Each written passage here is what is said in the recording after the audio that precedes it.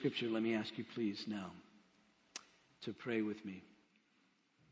Father in heaven, worship, coming to you to recognize, acknowledge your worth, means, of course, that we recognize you as the one who is, and that we're in your presence.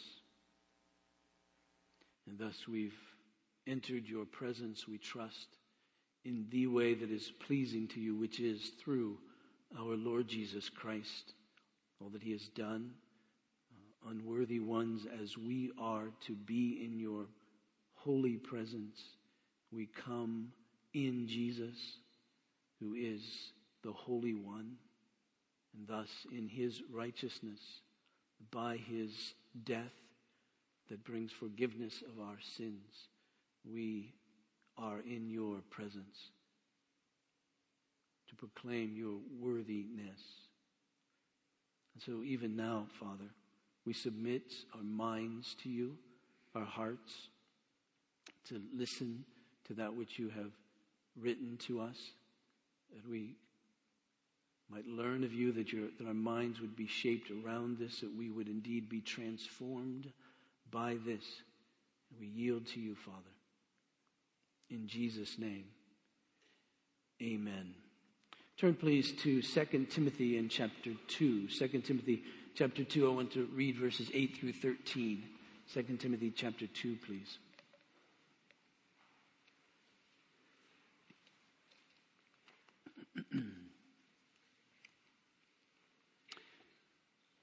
Hear the word of God.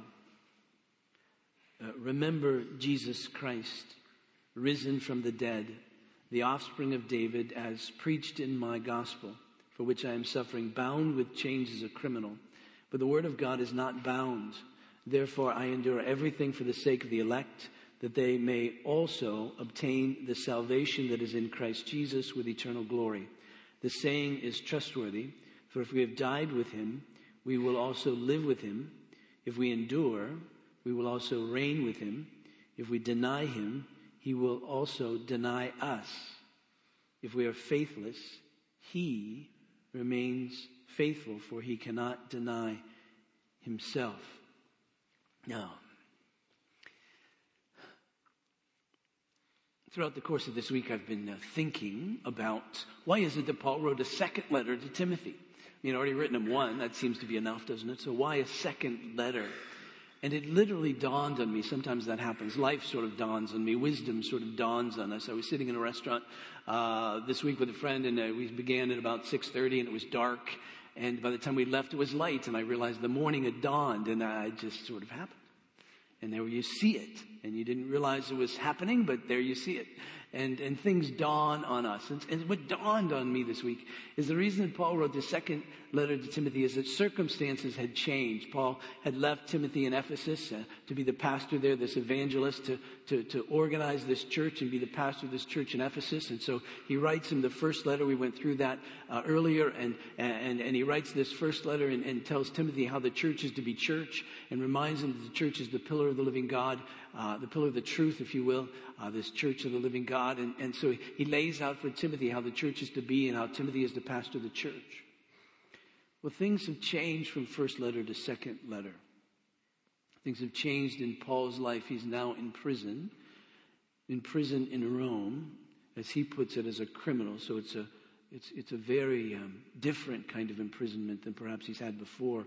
It isn't a house imprisonment, but he's imprisoned like a criminal, and you can feel the brutality of that. Circumstances have changed. There seems to be more persecution in the context of the church. Even Paul is now telling Timothy to join him in suffering. In the first letter, it was Timothy, Ephesus is a difficult place. There are false teachers, deal with that. In this letter, it's more, Timothy, things have changed and the heat's been raised, if you will, to such a degree that now I'm inviting you to join me in the kind of suffering that I'm experiencing. In fact, I want you to leave this church in Ephesus, for a time at least. I want you to leave this church in Ephesus, and I want you to come and visit me here while I'm in prison. And that increases, if you will, the stakes, because we don't know what the persecution may have been in Ephesus, but in Rome it was severe enough for Paul to be imprisoned, whether this was that time that Nero had imprisoned Christians because he was blaming them, if you will, for the burning of the city, for which he may have been responsible, at least some suspected. And thus to get the heat off himself, if you will, he put it on Christians. And was Paul one of those ones who was arrested in that setting? Whatever, the persecution existed in Rome, and so he's calling Timothy now to come and to join him there. And he knows Timothy. Timothy, by our reading of these passages and these letters, we realize it seems to be a bit of a timid one, one who doesn't take well to confrontation. And so now he's calling Timothy to come and join him in suffering. And the question then is, in this letter, what can Paul say to Timothy that will motivate him, that will give him the confidence, that will give him the courage in order to step out of Ephesus and go and visit Paul in Rome, where he could die?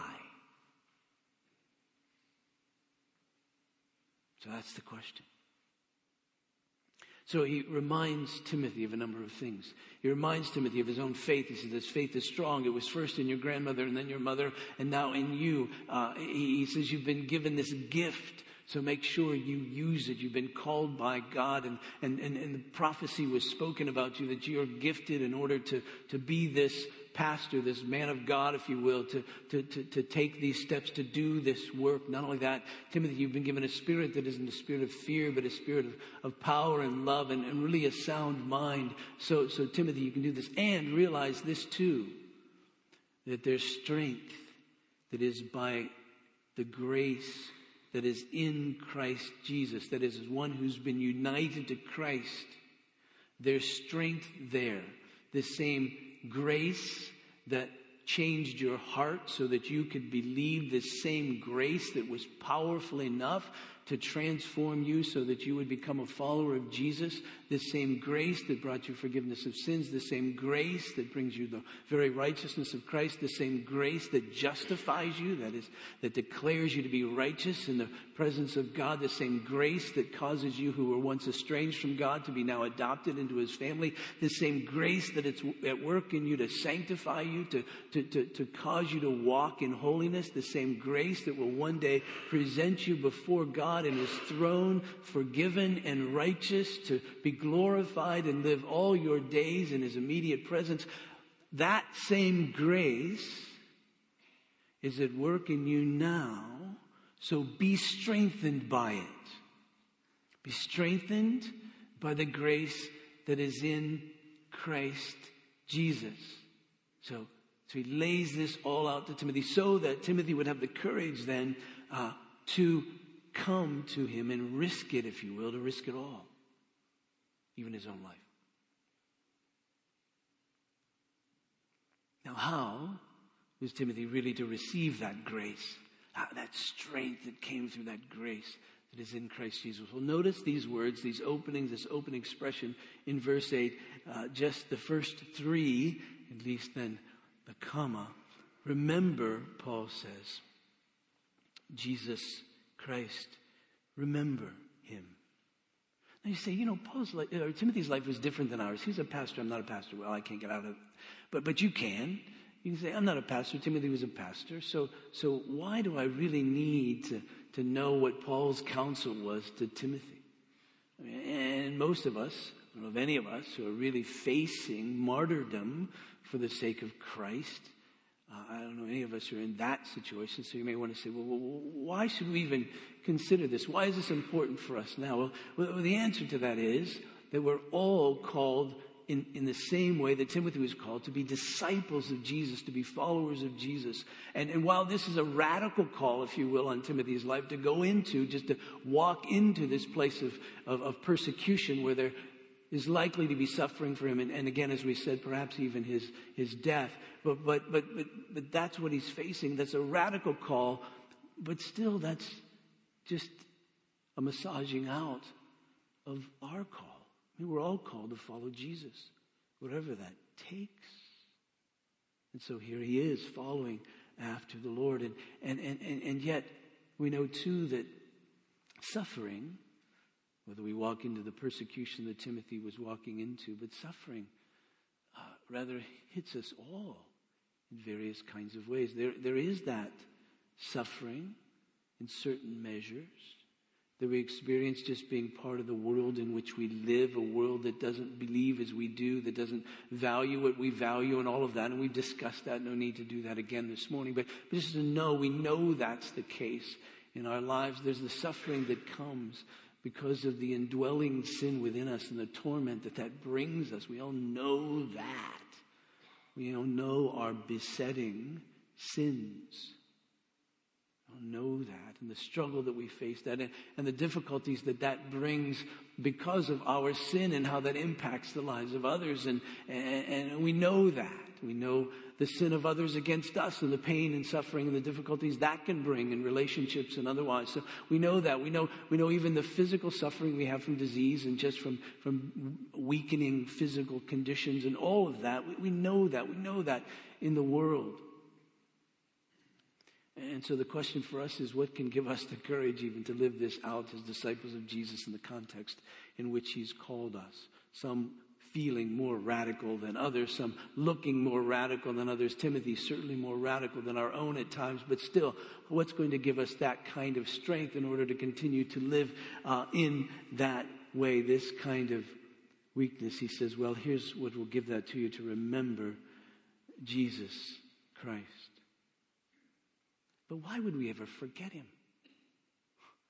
Why would we ever forget? Why would we ever need to be reminded or remember? Why would anybody ever have to come to us and say, remember Jesus? Now remember, this is Timothy that Paul's talking to, of all people. Why would he need to say it to Timothy? And I suspect if he needs to say it to Timothy, he needs to say it to us. Because here's Timothy, this very one who grew up with a believing grandmother, believing mother in that context. He was one who was discipled, if you will, mentored by Paul, called by Paul. You think if anybody ought to have it down, it ought to be Timothy. He was called to be a pastor. He was gifted, the scriptures say. Prophetic words were spoken about him that he was to be this pastor. And so you think, well, why does he need to be reminded? He just did. And thus, so do we then need to be reminded, because there seems to be a certain forgetting. What causes us to forgive? I use a passage, I mentioned it just a couple of weeks ago, so I know it's fresh on your minds. I probably don't even have to mention it because it's probably there for you. I'm just teasing. I don't expect you to remember sermons. I don't. Because it's just what we're doing now. It's all right. It's just what we're doing now. Allow it to bless you now.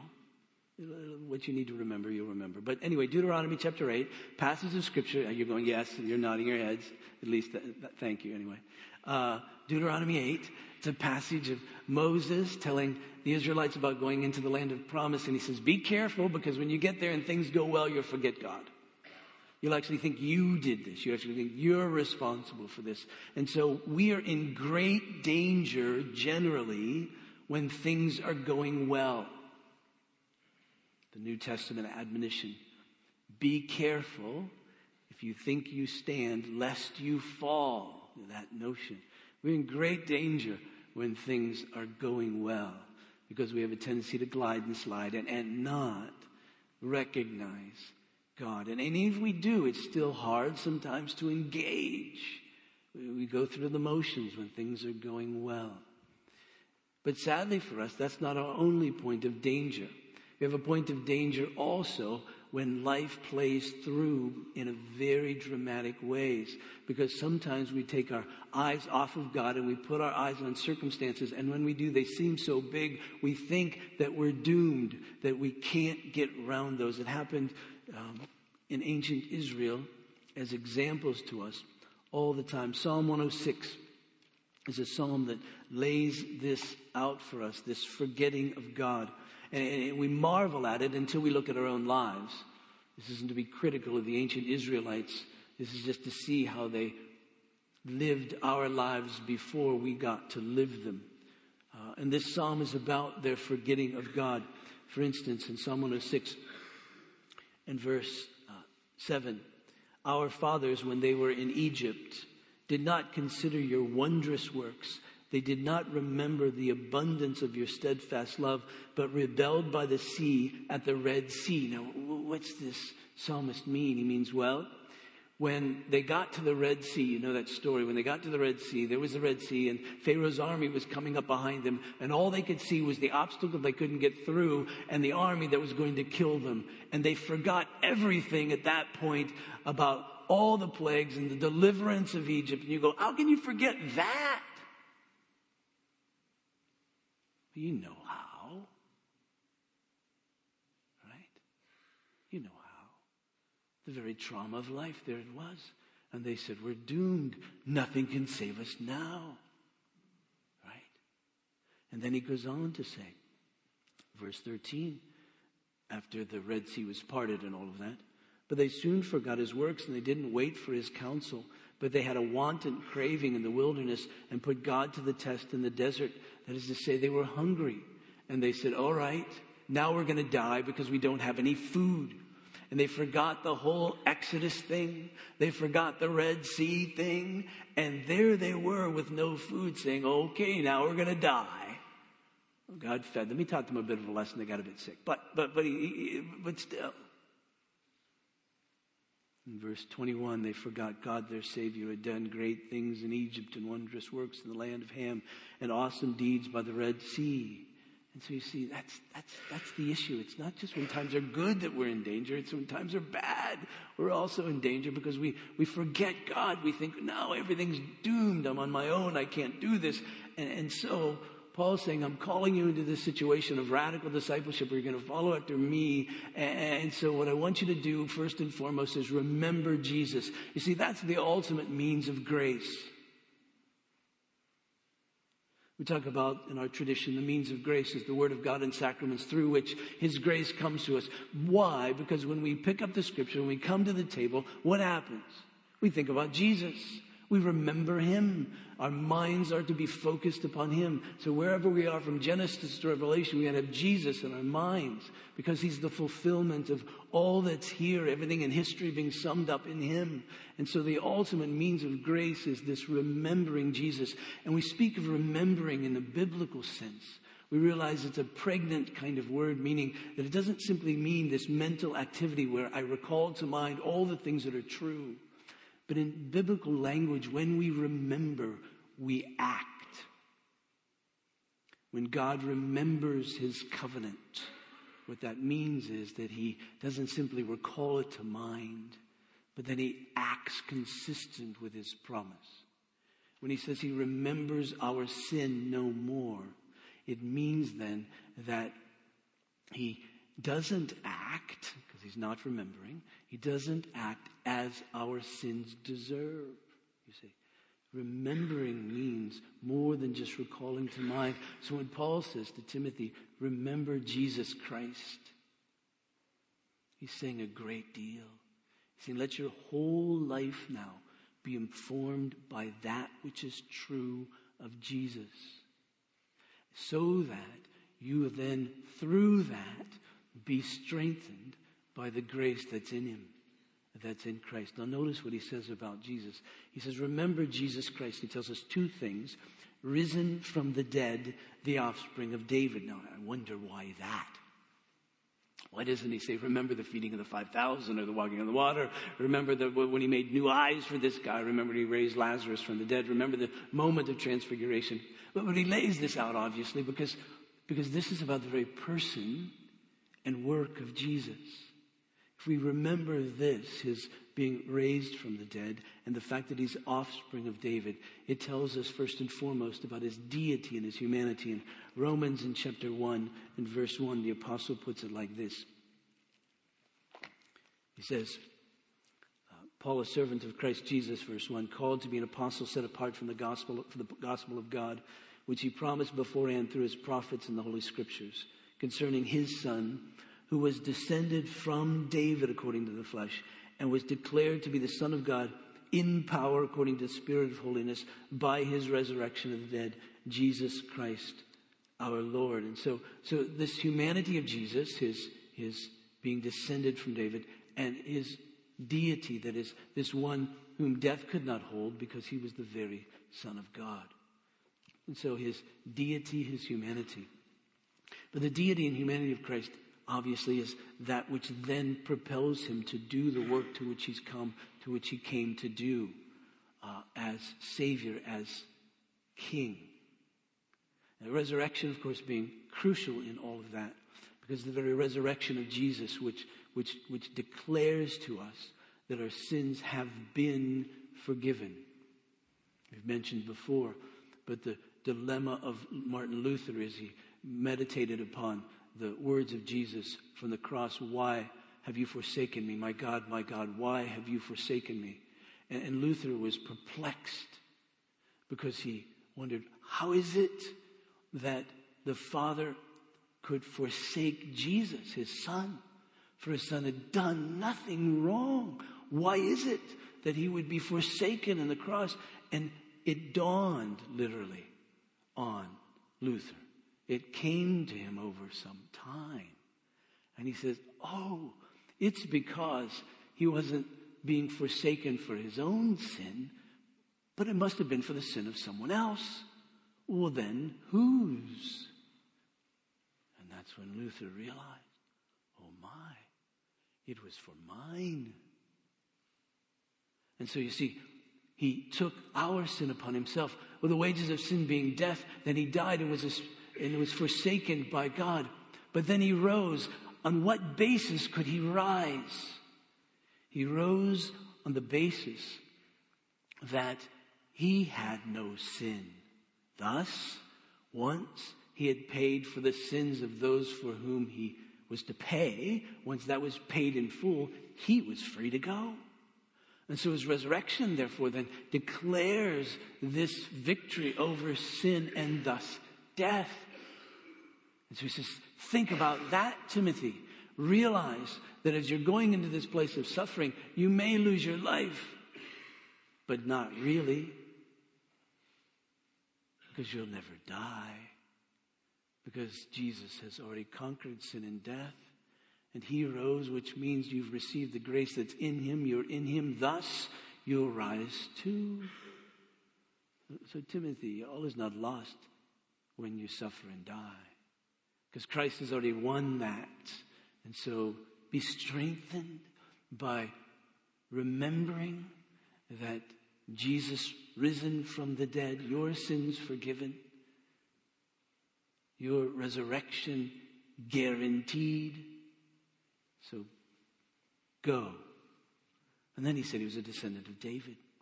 Well, certainly that means that he was human too.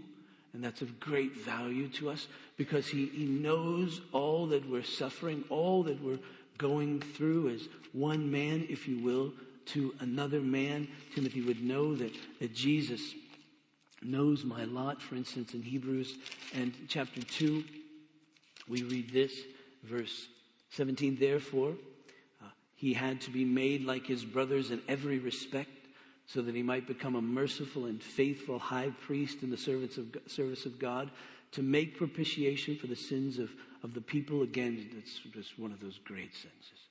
So he's made like us in every respect, so that he might become merciful. Merciful meaning he gets it, he understands. A merciful person is one who empathizes, who sympathizes, thus helps, because I know your situation. So a merciful person is one who says, yes, I get it. So I'm moved, I'm compelled to help you. That's what he means. And a faithful high priest is our representative in the service of God to make propitiation, to satisfy the wrath of God for us. Verse 18. For because he himself has suffered when tempted, he's able to help those who are being tempted. So Timothy, if you're tempted not to go, Timothy, if you're tempted not to follow this word, Timothy, if you're tempted to shrink back from following Christ, remember Jesus. He'll help you. He understands that. Timothy, the garden scene of Jesus was real. He knew what it was to face death, even more deeply, Timothy, than you'll ever know it. He gets it, but he still went. He'll help you. Then chapter 4, verse 14 Since then we have a great high priest who has passed through the heavens, Jesus, the Son of God. Let us hold fast our confession. For we do not have a high priest who's unable to sympathize with our weaknesses, but one who in every respect has been tempted as we are, yet without sin. So he says, listen, Jesus gets it. He sympathizes with our weakness. He's been tempted like us in every respect. But then he goes on and says, yet without sin. And you say, well, if he hasn't sinned, he doesn't really know me. A, he really does. And B, the blessing of the fact that he was tempted and yet without sin is twofold. First, that he knows temptation way deeper than we do. If you could look on temptation on a scale of when it begins to when we succumb to it, and you look at my life, I'm usually here. In other words, I succumb to it way quicker than I should. Jesus never succumbed to it. He lasted the whole temptation. He knows it to its fullness. So while I may only know about 20% of it, because then I give in, he knows the whole enchilada, the whole temptation. And he survived it all. And because he survived it all, he can help us. So I can help you a little bit, talk to you a little bit about what it's like to fight temptation and all of that.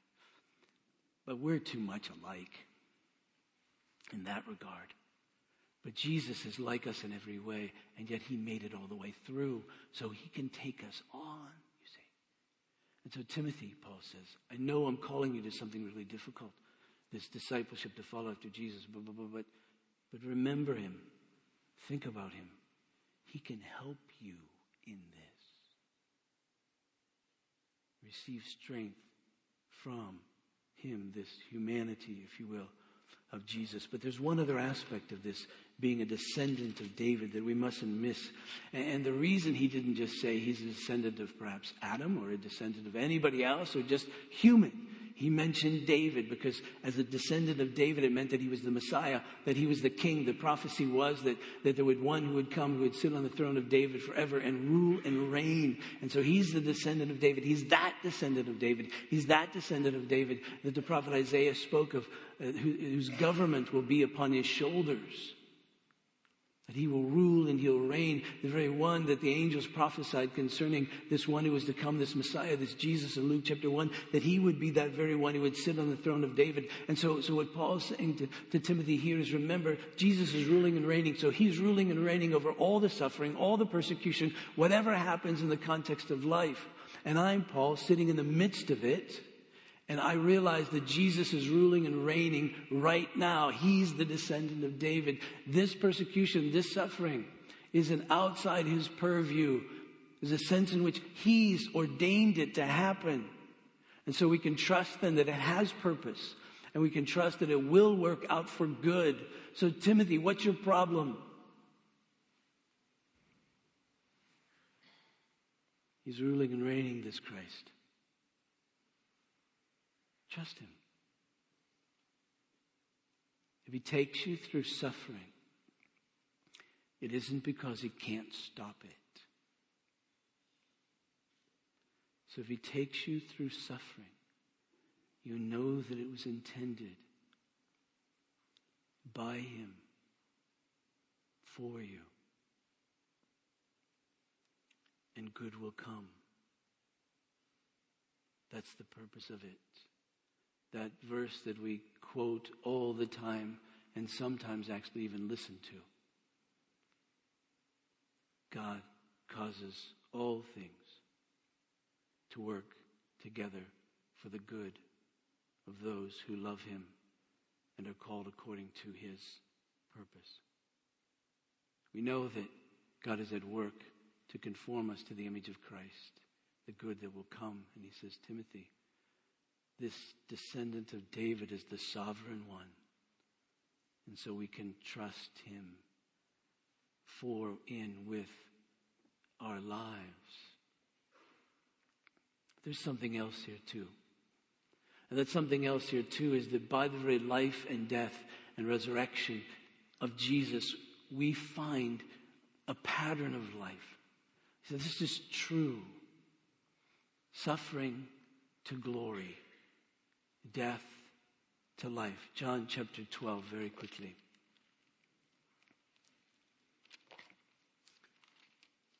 Verse 23. Jesus lays this out in principle form and then goes on to live it.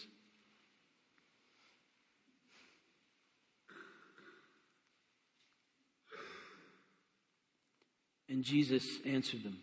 Some people had come to Jesus, they'd want to see him. This is right before he meets with his disciples, right before then the cross days. And Jesus answered them, the hour has come for the Son of Man to be glorified. Truly, truly, I say to you, unless a grain of wheat falls into the earth and dies, it remains alone. But if it dies, it bears much fruit. Whoever loves his life loses it. Whoever hates his life in this world will keep it for eternal life. If anyone serves me, he must follow me, and where I am, there my servant be also. If anyone serves me, the Father will honor him. And then in verse 32, Jesus said, when I'm lifted up from the earth, I will draw all people to myself. He said this to show by what kind of death he was going to die. This principle of life, that we must die, that life will come. We must die to our selfishness so that we can live real life. And Jesus said, I must die that you might live. We all know that there's suffering and sacrifice in the context of life. And that's real life. It brings life not only to ourselves, but to others. Parents know this. We know that we sacrifice, real sacrifice, in love to our children that they might live. But we also know that brings life to us. See, in friendships and relationships and marriage, we all know that we sacrifice and give, which is even suffering to ourselves, even enduring suffering for ourselves, to ourselves, for the enhancement of the lives of others, that they may live. Paul knew this in the context of his own life. For instance, in verse 10, he says this, therefore I endure everything, back to 2 Timothy, therefore I endure everything for the sake of the elect, that they may obtain the salvation that is in Christ Jesus with eternal glory. He says, listen, for these elect, that's a whole other sermon, we'll get there. These elect, he said, I know that they have or will come to faith. That's the meaning of that word. But he says, I'm still willing to give myself for them so that they do. He says, listen, I know they're going to come, but I'm willing to risk it all. I'm willing to give it all. Why? Because that's life. Because that's the glory of God. That's real life there. And we know it. John Stott, in a book that should be reading for us all, called The Cross of Christ, puts it like this. He says, since Paul is suffering for them, he believes that they will derive some benefit from his sufferings. What is this? Well, in the Colossians verse, I didn't read that to you, but he refers to his sufferings as filling up what was lacking in Christ's afflictions. We can be certain that Paul's not attacking any atoning efficacy for his, not attaching any atoning efficacy for his sufferings, partly because he knew Christ's atoning work was finished on the cross. That is, when Paul says, I'm suffering that you may have life, he doesn't mean that my suffering is atoning, sacrificing for your sins, but I'm bringing you this message by way of suffering.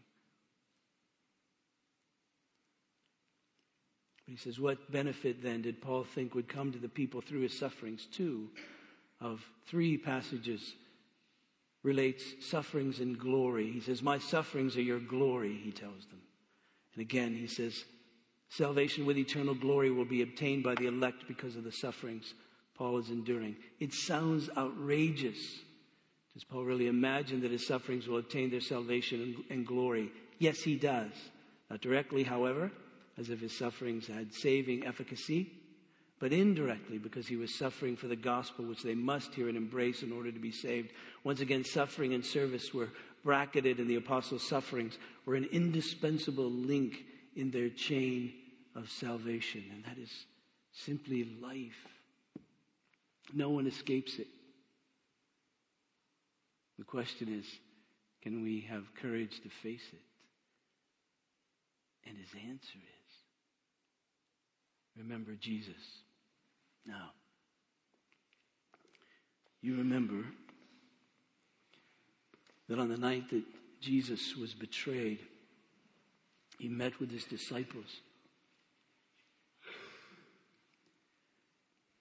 And he commanded us to do something in remembrance of him. And this remembering, he says, if you want to know this grace, you must realize it comes only through me. And thus, you must remember me. You must think upon me, and think upon me in such a way that it informs your life. Think upon me in such a way that you embrace it, that you believe it. See? And that's the grace then that comes. So, Jesus took bread after giving thanks. He broke it. He gave it to his disciples. He says, this is my body which is given for you. Do this in remembrance of me. And in the same way, he took the cup. And again, after giving thanks, he gave this too to his disciples. And he said, this cup is the new covenant in my blood shed for many for the forgiveness of sins. Do this in remembrance of me.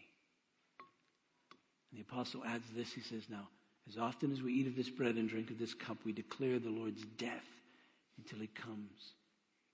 Remembering Jesus Christ. What do we remember? Risen from the dead, descendant of David. This very one who died that he might rise. This very one who in his dying took our sin. And in his taking of our sin did it in such a way that we would be forgiven our sins, debt paid. He rose as declaration that debt had been paid. Now remember, don't ever forget, remember that. Allow that to inform your whole life, to know that you live in the very presence of God, that you are united to him through Jesus, that your sins are forgiven, that you are declared righteous. That's who you are as a believer in him. Remember Jesus Christ. There's strength, you see, that comes in knowing that strength, to know that I belong to him, strength to know that as he rules and reigns as the descendant of David, that he orders my life. Thus what I experience isn't wasted, it's purposeful. Any suffering that comes my way, ordained by him, has purpose, and he will strengthen as we go through it. He will. He says, remember that. Allow that to inform your whole lives. That I died that you may live. That I rule and reign. That you may really be blessed. That your life has real meaning. And I will strengthen you through it, in it. It says, trust me. So you see, as we come to this table, it's just bread and juice. But as we do, Jesus said, I'm here. He said, I'm here. Remember me. This will help us remember him. I don't know about you, but when I see bread cut up and I smell juice or wine, I think of Jesus. Most especially here. When we see this, we should think, Jesus. And it should inform our very lives. And so you see, as we come to this table, it is a declaration that we believe. No question about that. But it's more than that. There's something here, the very presence of Christ, in a way that he's here when we have this table set. And he says, come to me, all you who are weary and burdened, and I will give you rest. So take my yoke upon you. Learn from me, for I'm gentle and humble at heart, and you will find rest for your souls. And you see, when we find rest for our souls, what we're really finding, it's not only that peace that we speak of, but strength to live. He's saying, come to me. Oh, there's nothing magic in the bread and the juice. You can eat and drink this stuff all day long, and it won't help you. But there is help as we come remembering Jesus. Let's pray. Father in heaven, here we are, trusting you, that you invite us first to your word to listen and remember you, to think of you. Then you invite us to this table so sparingly, it seems, set, except that we know you're here. You invite us to it.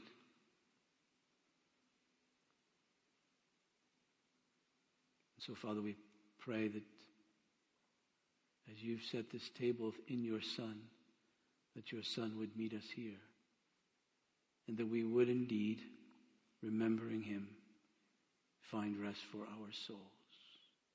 Set this bread, this juice apart in such a way that we are enabled to remember, to receive from, to live from Jesus. This I pray in Jesus' name. Amen. I remind you that this table is not the table of Grace Evangelical Presbyterian Church, but it's the table of the Lord, and he invites to it all those who understand themselves to be in need of it. All those who understand themselves to be sinners in the sight of God, without hope except in his sovereign mercy. You receive and depend upon our Lord Jesus as he's offered to us in the gospel as the Savior of sinners, and who desires to live as one who is in fact a follower of Christ, one who lives a life of repentance and confession and receiving and living from our Lord Jesus. That is true for you. I invite you to come. These two sections can come down. This aisle to my left, these two down the aisle to my right. Take a piece of bread, dip it in the cup, eat it, and as you do, remember Jesus. Please come.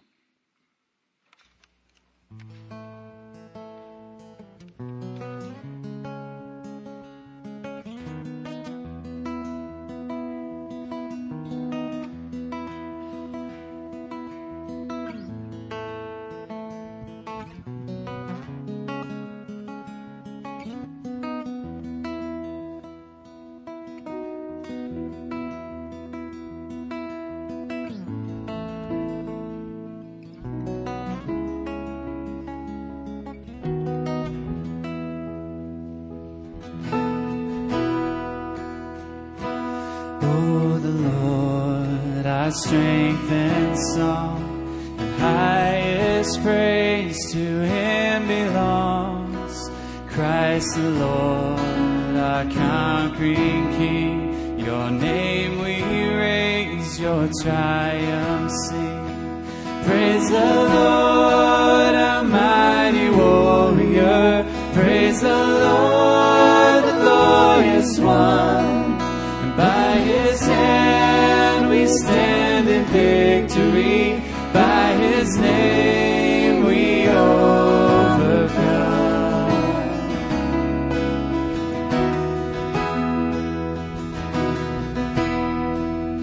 Though the storms of hell pursue, in darkest night we worship you, and you divide the raging sea. From death to life you safely lead. Praise the Lord, our mighty warrior. Praise the Lord, the glorious one.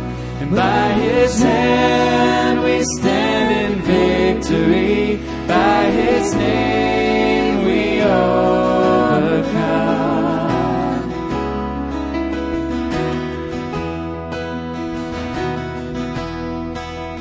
All the saints and angels bow, host of heaven crying out, and glory, glory to the King. You reign for all eternity. Praise the Lord, our mighty warrior. Praise the Lord, the glorious one.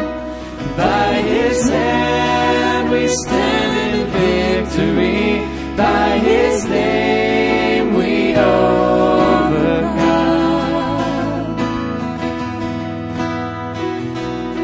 The Lord shall reign forever and ever. The Lord shall reign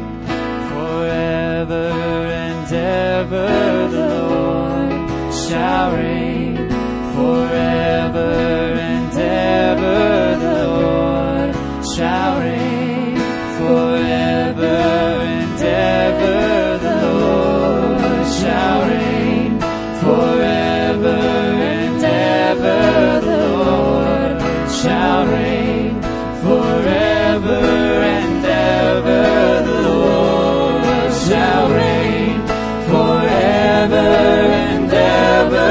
The Lord shall reign forever and ever. Praise the Lord, our mighty warrior. Praise the Lord, the glorious one. And by His hand we stand in victory. By His name we overcome. Praise the Lord, our mighty warrior. Praise the Lord, the glorious one. And by His hand we stand in victory. By His name we overcome.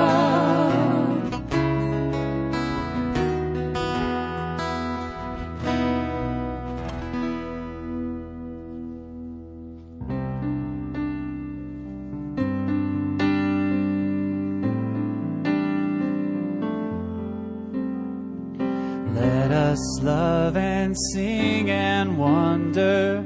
Let us praise the Savior's name. He has hushed the law's loud thunder, and He has quenched Mount Sinai's flame.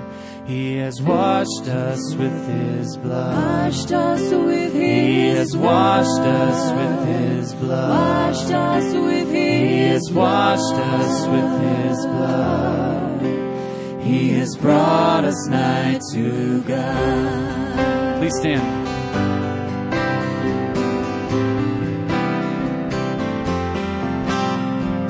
Let us love the Lord who bought us, pitied us when enemies, called us by His grace and taught us, and gave us ears and gave us eyes. He has washed us with His blood. Washed us with He has His washed us with His blood. Washed us with He has His washed us with His blood. He presents our souls to God.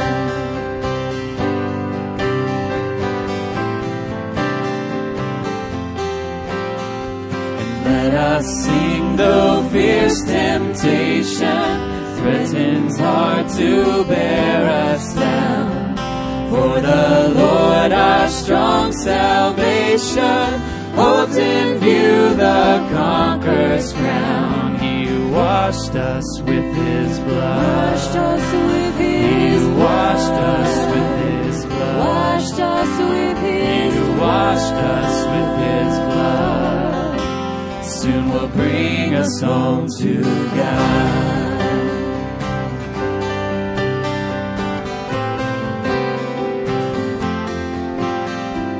Let us wonder grace and justice, join and point to mercy's store. When through grace in Christ our trust is, justice smiles and asks no more. He who washed us with His blood. Washed us with He His who washed us with His blood. Washed us with He His who washed us with His blood has secured our way to God.